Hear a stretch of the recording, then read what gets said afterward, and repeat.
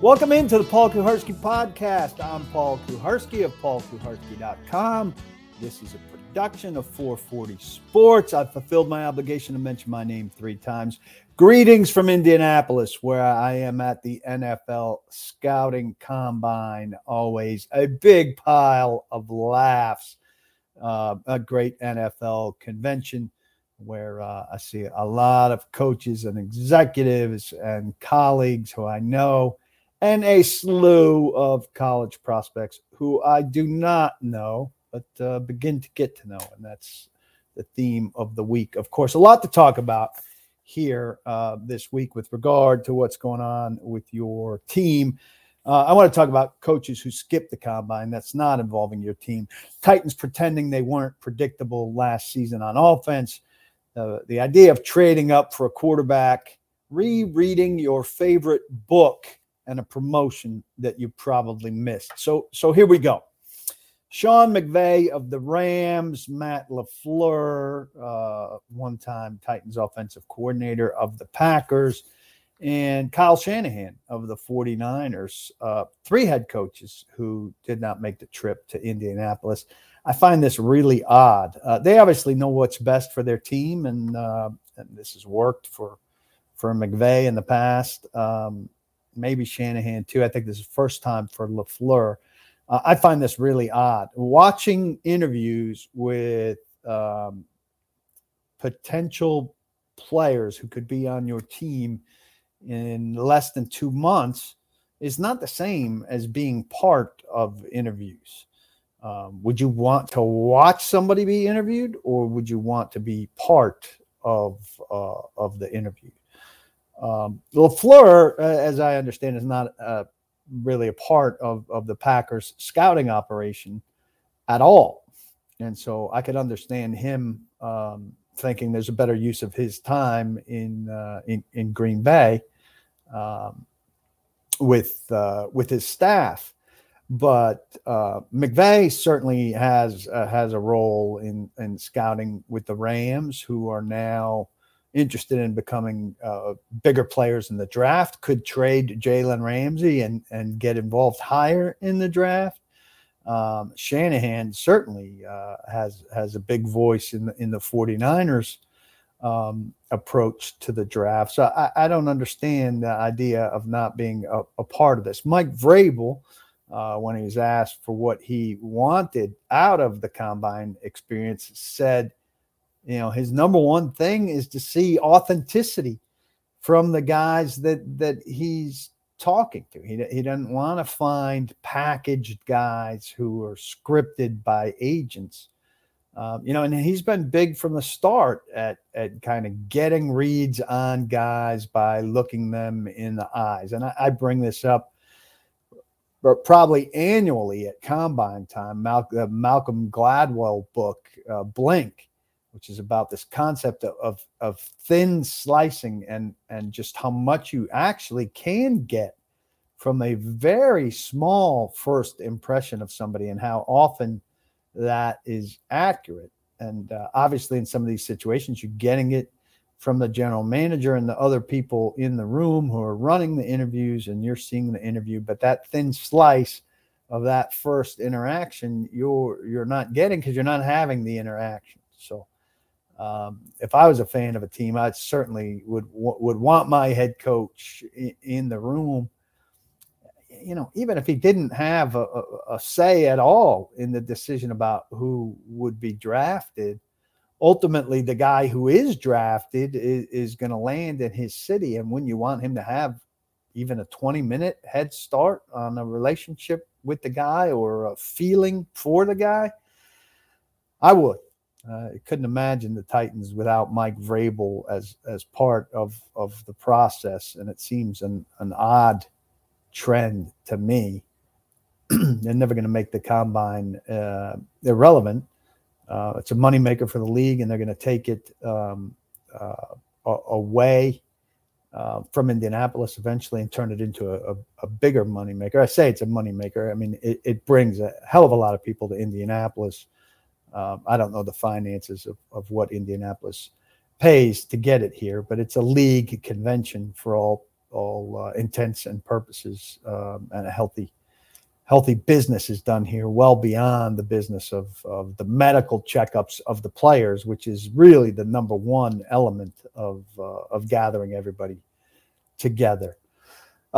We heard from Tim Kelly, the Titans' new offensive coordinator, for the first time this week. And generally speaking, though he was nervous and he's a very soft-spoken personality, he said good things and hit on a lot of buzzwords that are going to be important to this offense as it looks to recover from injuries, get restocked with better personnel, better pass protection, better run blocking with an offensive line that's going to include a lot of new faces and names, a wide receiver pool that's going to be hopefully more explosive and more dynamic, healthier quarterback, which I expect is going to be Ryan Tannehill.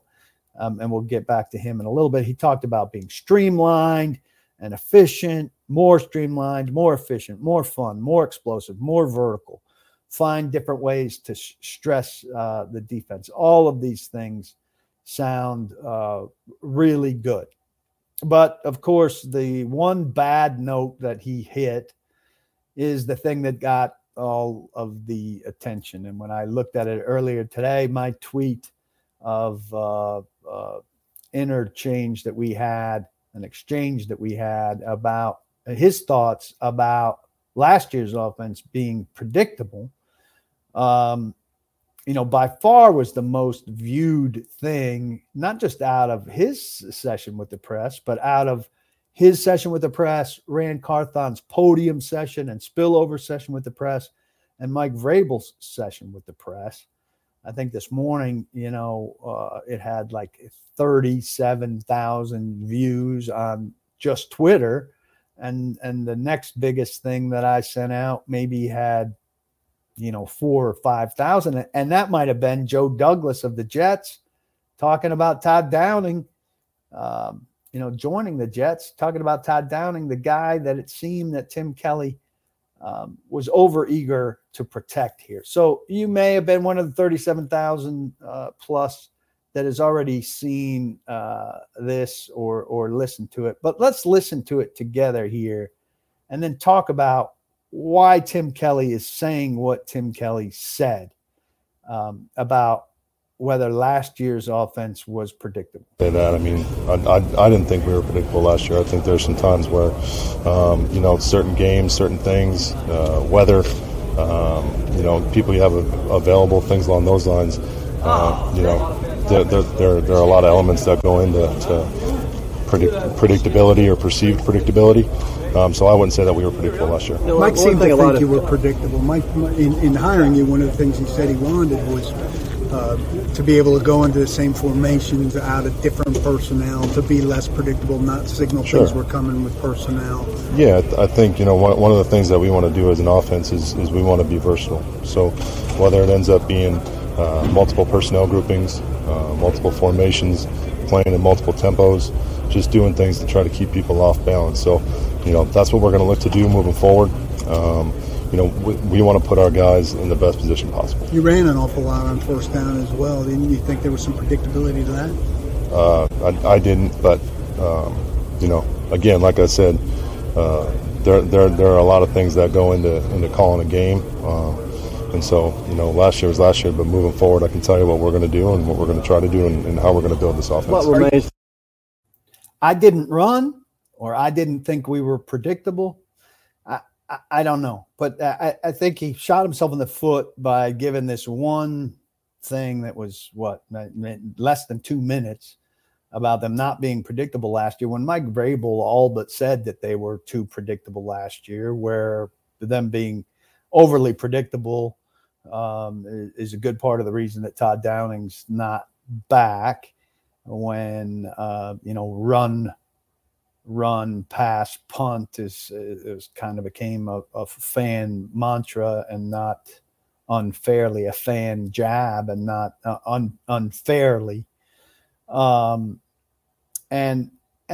look, he said, Tim Kelly in this interview said, at least on 2 occasions, that everybody in this building, referring to the building around him, which is the Indiana Convention Center, would say the same thing when he was talking about something. I think he said it about bigger, stronger, faster. I would imagine that's a pretty common response here.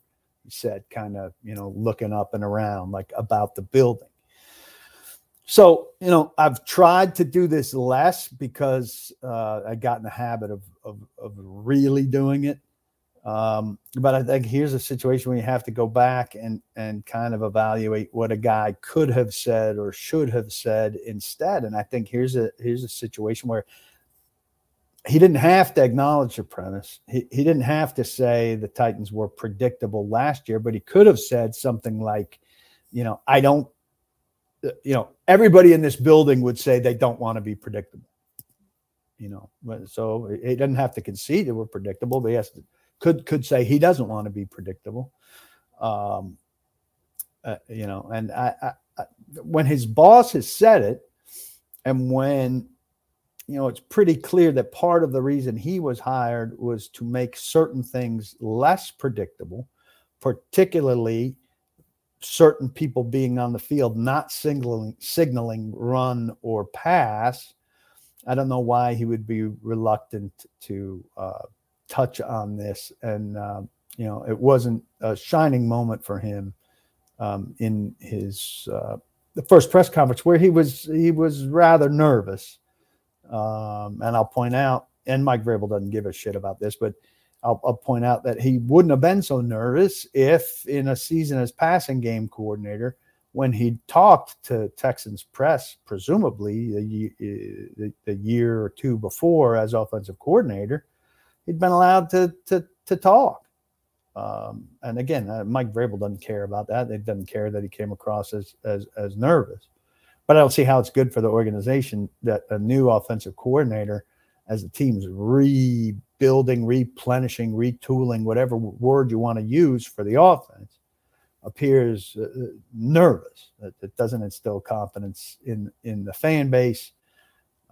Again, Mike Vrabel's not concerned with that, but Amy Adams-Strunk should be. She's trying to sell tickets and market a product, and it's better marketed if the guy who's running the offense seems bold and strong and solid. He didn't necessarily come across that way, but none of that matters if the offense is better. And one thing that Tim Kelly, to his credit, pointed out is he doesn't really know entirely what the offense is going to be, because he doesn't really know who's on the offense. And there's a lot still to be determined for him based on how many holes there are on the offense and how much personnel acquisition is ahead for Rand Carthon.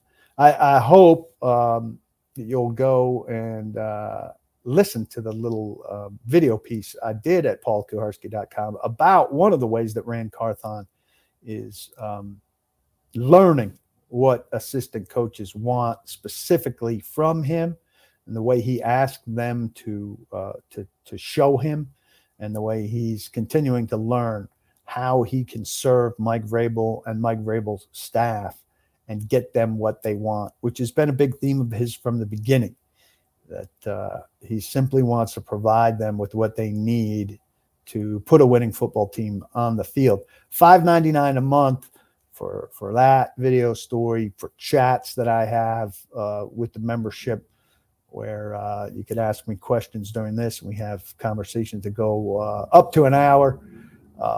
During the season, I'll do those from the press box after a game as well.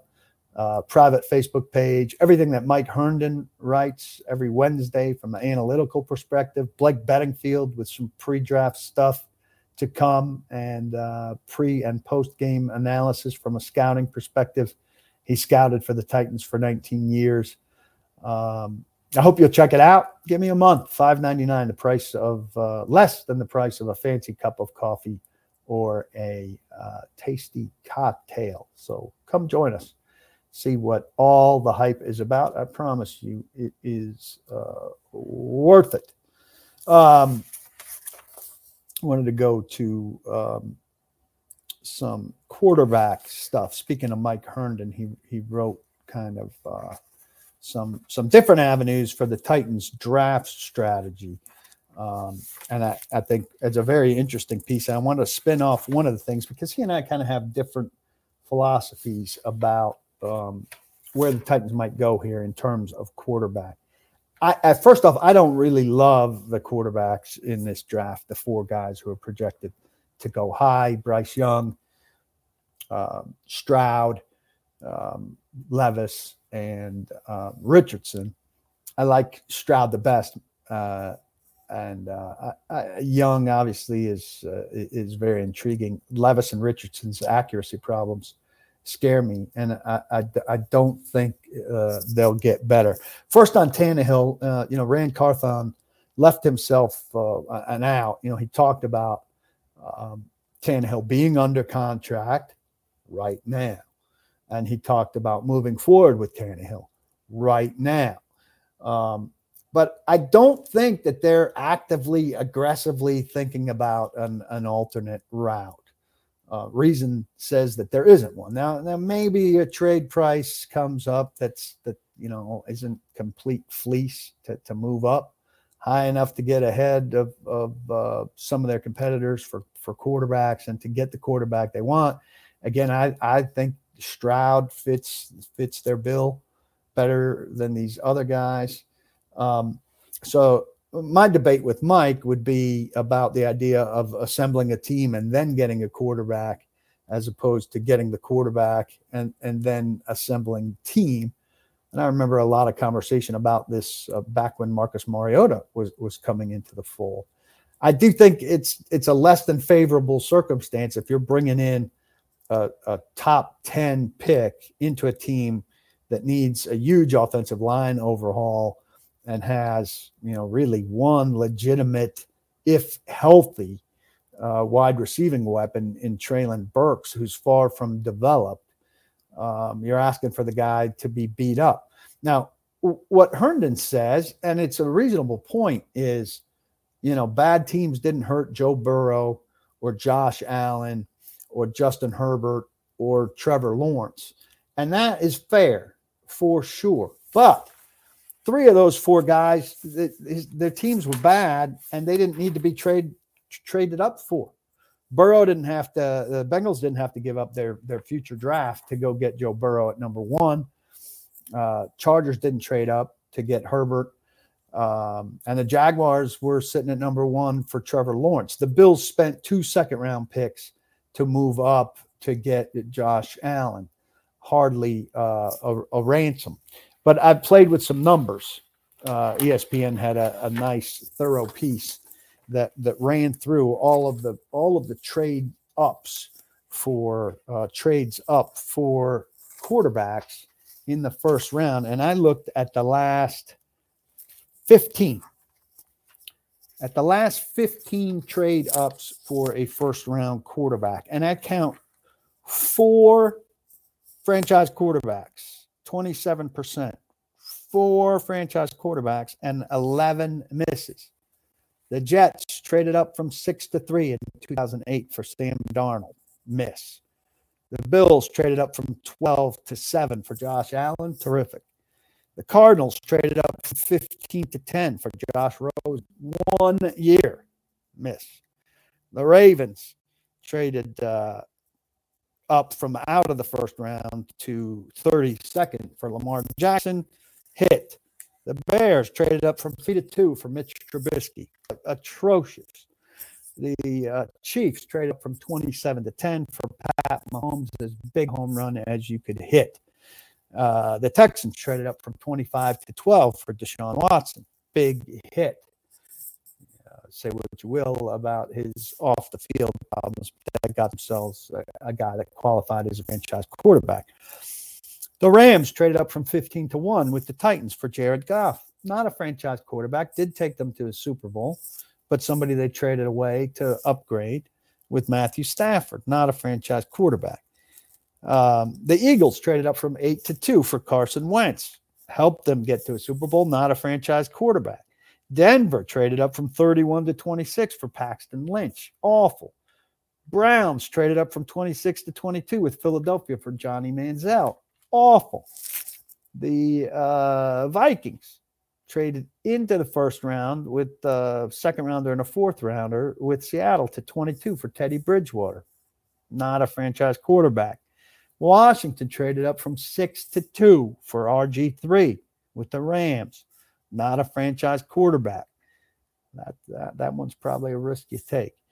The Jaguars traded up from 16 to 10 with Washington for Blaine Gabbert. No thanks. And the 15th, going backwards, the Denver Broncos traded second, third, and a fourth to get to 25 for Tim Tebow. Not a franchise quarterback. All in all, I totaled, the picks that went both directions. So typically you're giving up a first-round pick to get the first-round pick that you chose this quarterback with. In addition to that, 3 first-round picks, 12 second-round picks, 2 third-round picks, 3 fourth-round picks, 1 fifth-round pick, and 1 sixth-round pick going the other direction. Cumulatively, that was the cost of those 15 quarterbacks. Now, look, if you're on the right side of that and you're getting Allen, Jackson, Mahomes, or Watson for the football, obviously, you want it. But it's a 4 in 15 chance on modern history going back to 2010. Otherwise, you end up with Sam Darnold, Josh Rosen, Mitch Trubisky, Jared Goff, Carson Wentz, Paxton Lynch, Johnny Manziel, Teddy Bridgewater, RG3, Blaine Gabbert, or Tim Tebow. And none of those guys got you anywhere except back in the hunt for a franchise quarterback. So this makes me less keen on moving up. Man, I know our scouting reports and our feelings about these 4 quarterbacks, they don't prove accurate, right? Nobody knew that that Patrick Mahomes was going to turn out to be, this good, or that Josh Allen was going to turn out to be this good. And nobody knew that, Paxton Lynch was going to be that bad, or that RG3 wasn't going to pan out. I just think there's risk there. And I think Mike Vrabel can win with Ryan Tannehill. He's already done it. If you formulate a good offensive line and give him some wide receivers and they continue to play solid defense, the backbone of which I think is already in play. And so I'd get those things without giving up these picks. You don't have a lot as it is. They've got 6. They don't have a ton of free agent money, though they can get more. Build that core back up. Get yourself a reasonably solid football team. Play with the quarterbacks you've got. And then if you're in a position where you've got that, and next year you'd say, all right, we absolutely have to take a crack at quarterback, then mortgage. I'm not saying it's wrong to do it the other way. I just think for this team at this time, it's a better way to do it. And Mike makes a compelling case, but I'm going to stick with my thinking there. And I'll be surprised if that's not what the Titans do. I don't think Malik Willis is forcing you any decisions either. But, if you draft a quarterback, well, he's still going to be around for training camp. Tannehill would be out the door if you draft a quarterback based on the fiscal situation. So we shall see. It's hard to picture the Titans loving Bryce Young, as small as he is, no matter how dynamic, and to love Levis or Richardson with their inaccuracies. I think, you fall in love with the arm of Levis or the athleticism of Richardson, but you're then writing off excuses for a lot of other deficiencies in their game. Stroud, to me, has the most to hang your hat on, but then you're playing roulette with who else likes him the best and how high you'd have to go in the draft. And I think the answer would be pretty high. I read somewhere or heard somewhere not too long ago that you should reread your favorite book once a year. Now, I think that's really extreme. Once a year seems too frequent, but I hadn't reread my favorite book ever. I'd read it once. And I couldn't find anything that looked appealing to me to read. And so I pulled up on my iPad what I consider to be my favorite book. It's called Bridge of Sighs. It's by Richard Russo, who I believe won a Pulitzer Prize for a better known book called Empire Falls, which HBO made into a miniseries with Ed Harris and Claire Danes, if I'm not mistaken, which was well done and true to the book. Early on, I was a little disappointed rereading this. It took a little while to get back to what I loved about it, but it got me back there. And I hated when I ended it. It took several nights where I didn't turn on the TV at all. I was just really into this book and into rereading this book, and appreciative of this advice that suggested that I reread my favorite book. And I knew I'd be miserable when I finished it, finding something else that would hold my attention as well as this book had held my attention. I list Richard Russo sometimes with Springsteen in terms of things I hold affection for. And I understand the book may not be as good for other people, but the way this guy writes and this particular story just speaks to me. I spend a lot of time, too much time, rolling over the past. And this book kind of speaks to that idea. So I was really taken by this one line from the book that I cut and pasted out of the iPad and texted myself because I wanted to make mention of it here. It said, the narrator's kind of talking to himself. He says, "Why scan the past for the shapes and meanings it surrenders so reluctantly if you mean to suppress some and exaggerate others? Why scan the past for the shapes and meanings it surrenders so reluctantly if you mean to suppress some and exaggerate others? One sentence summarizes exactly what I do, raises a pointed question about exactly how I do it." So I always marvel when I read something or hear something and I'm convinced it's written or prepared to be spoken precisely to me, about me and about my circumstances. And so this line is like directly about me and the way I operate. If it's really good, like this was, I'll roll it around in my head.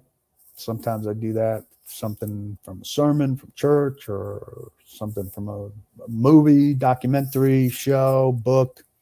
Roll it around, think about it, and really think about this idea that, like, how did this person get to me so directly?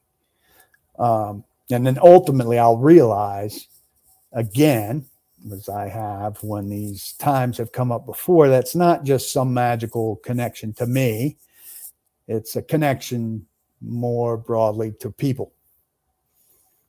Surely it's got to be more widespread than me, right? Or the book wouldn't sell. The recording wouldn't get listens and have an audience. The service wouldn't have other congregants. So alone on my lounge chair or in my bed, in dead quiet with low lights or no lights, reading on my iPad, I'm as connected with people during a moment like this as I ever am at a big party or a big event or a big radio show or at a big, well-attended church service. And I marvel at that and people who can do that. And so I wish I could do that, for starters.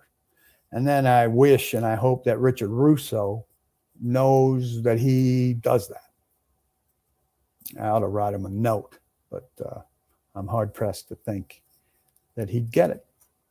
Maybe I'll send him a free membership to this, and he'll have to endure some Tennessee Titans talk in order to hear me talk about that.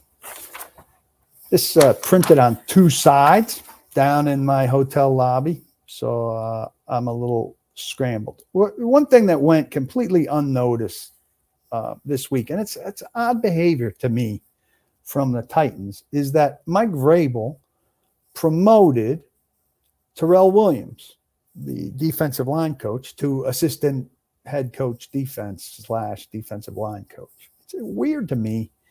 Like, I'm not saying they should throw Williams a parade upon the occasion that they give him this title, which doesn't really change his responsibilities or change anything. It's, it's a title bump to reward him for his hard work and to, credit him for his service and mean something going forward. And I'm sure that it got him a pay bump. It seems to me it's worth tacking on to a press release or worth a press release of its own. But the Titans don't say anything about it. They slide it onto their website.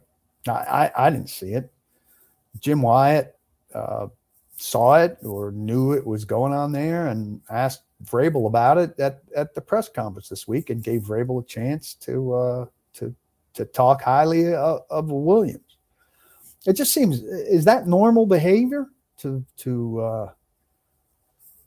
NFL isn't a normal place, right? So you're getting a promotion at work and there's not a press release if you're not a super high ranking person going out about it.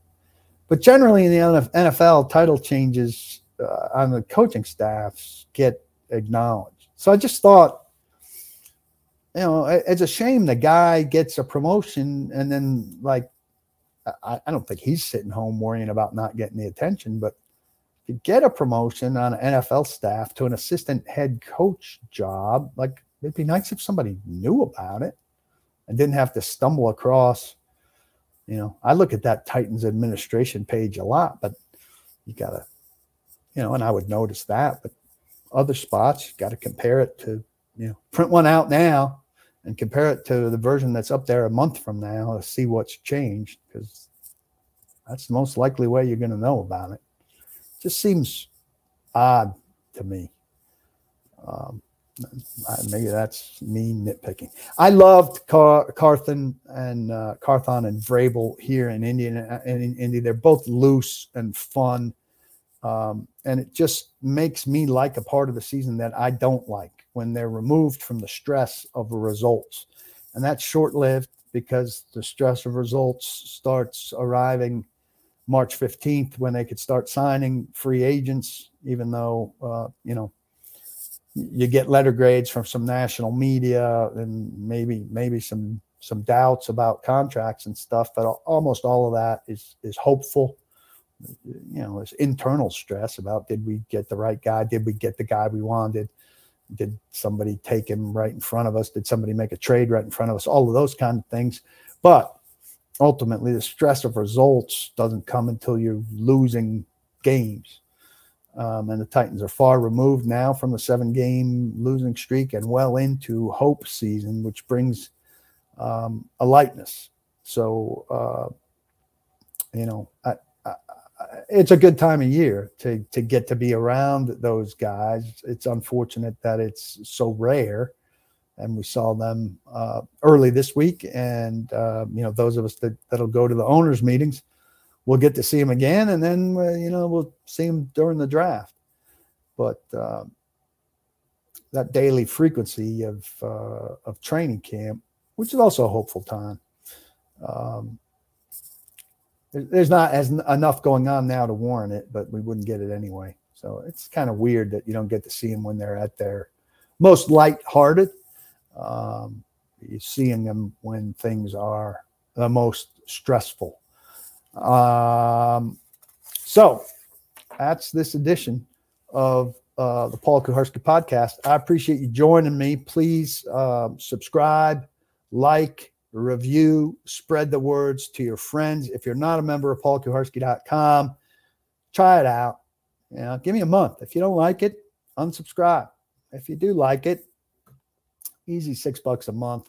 You can get 12 months for the price of 11, and I think you'll find it some of the best Titans content around. It goes beyond what you're used to getting en masse from the group. So give me a taste, if you will. I look forward to seeing you again soon, members. I'll be doing a members chat very soon. And in the meantime, to all of you, I hope you stay safe. And I urge you, don't block the box, but be sure to lock your lock.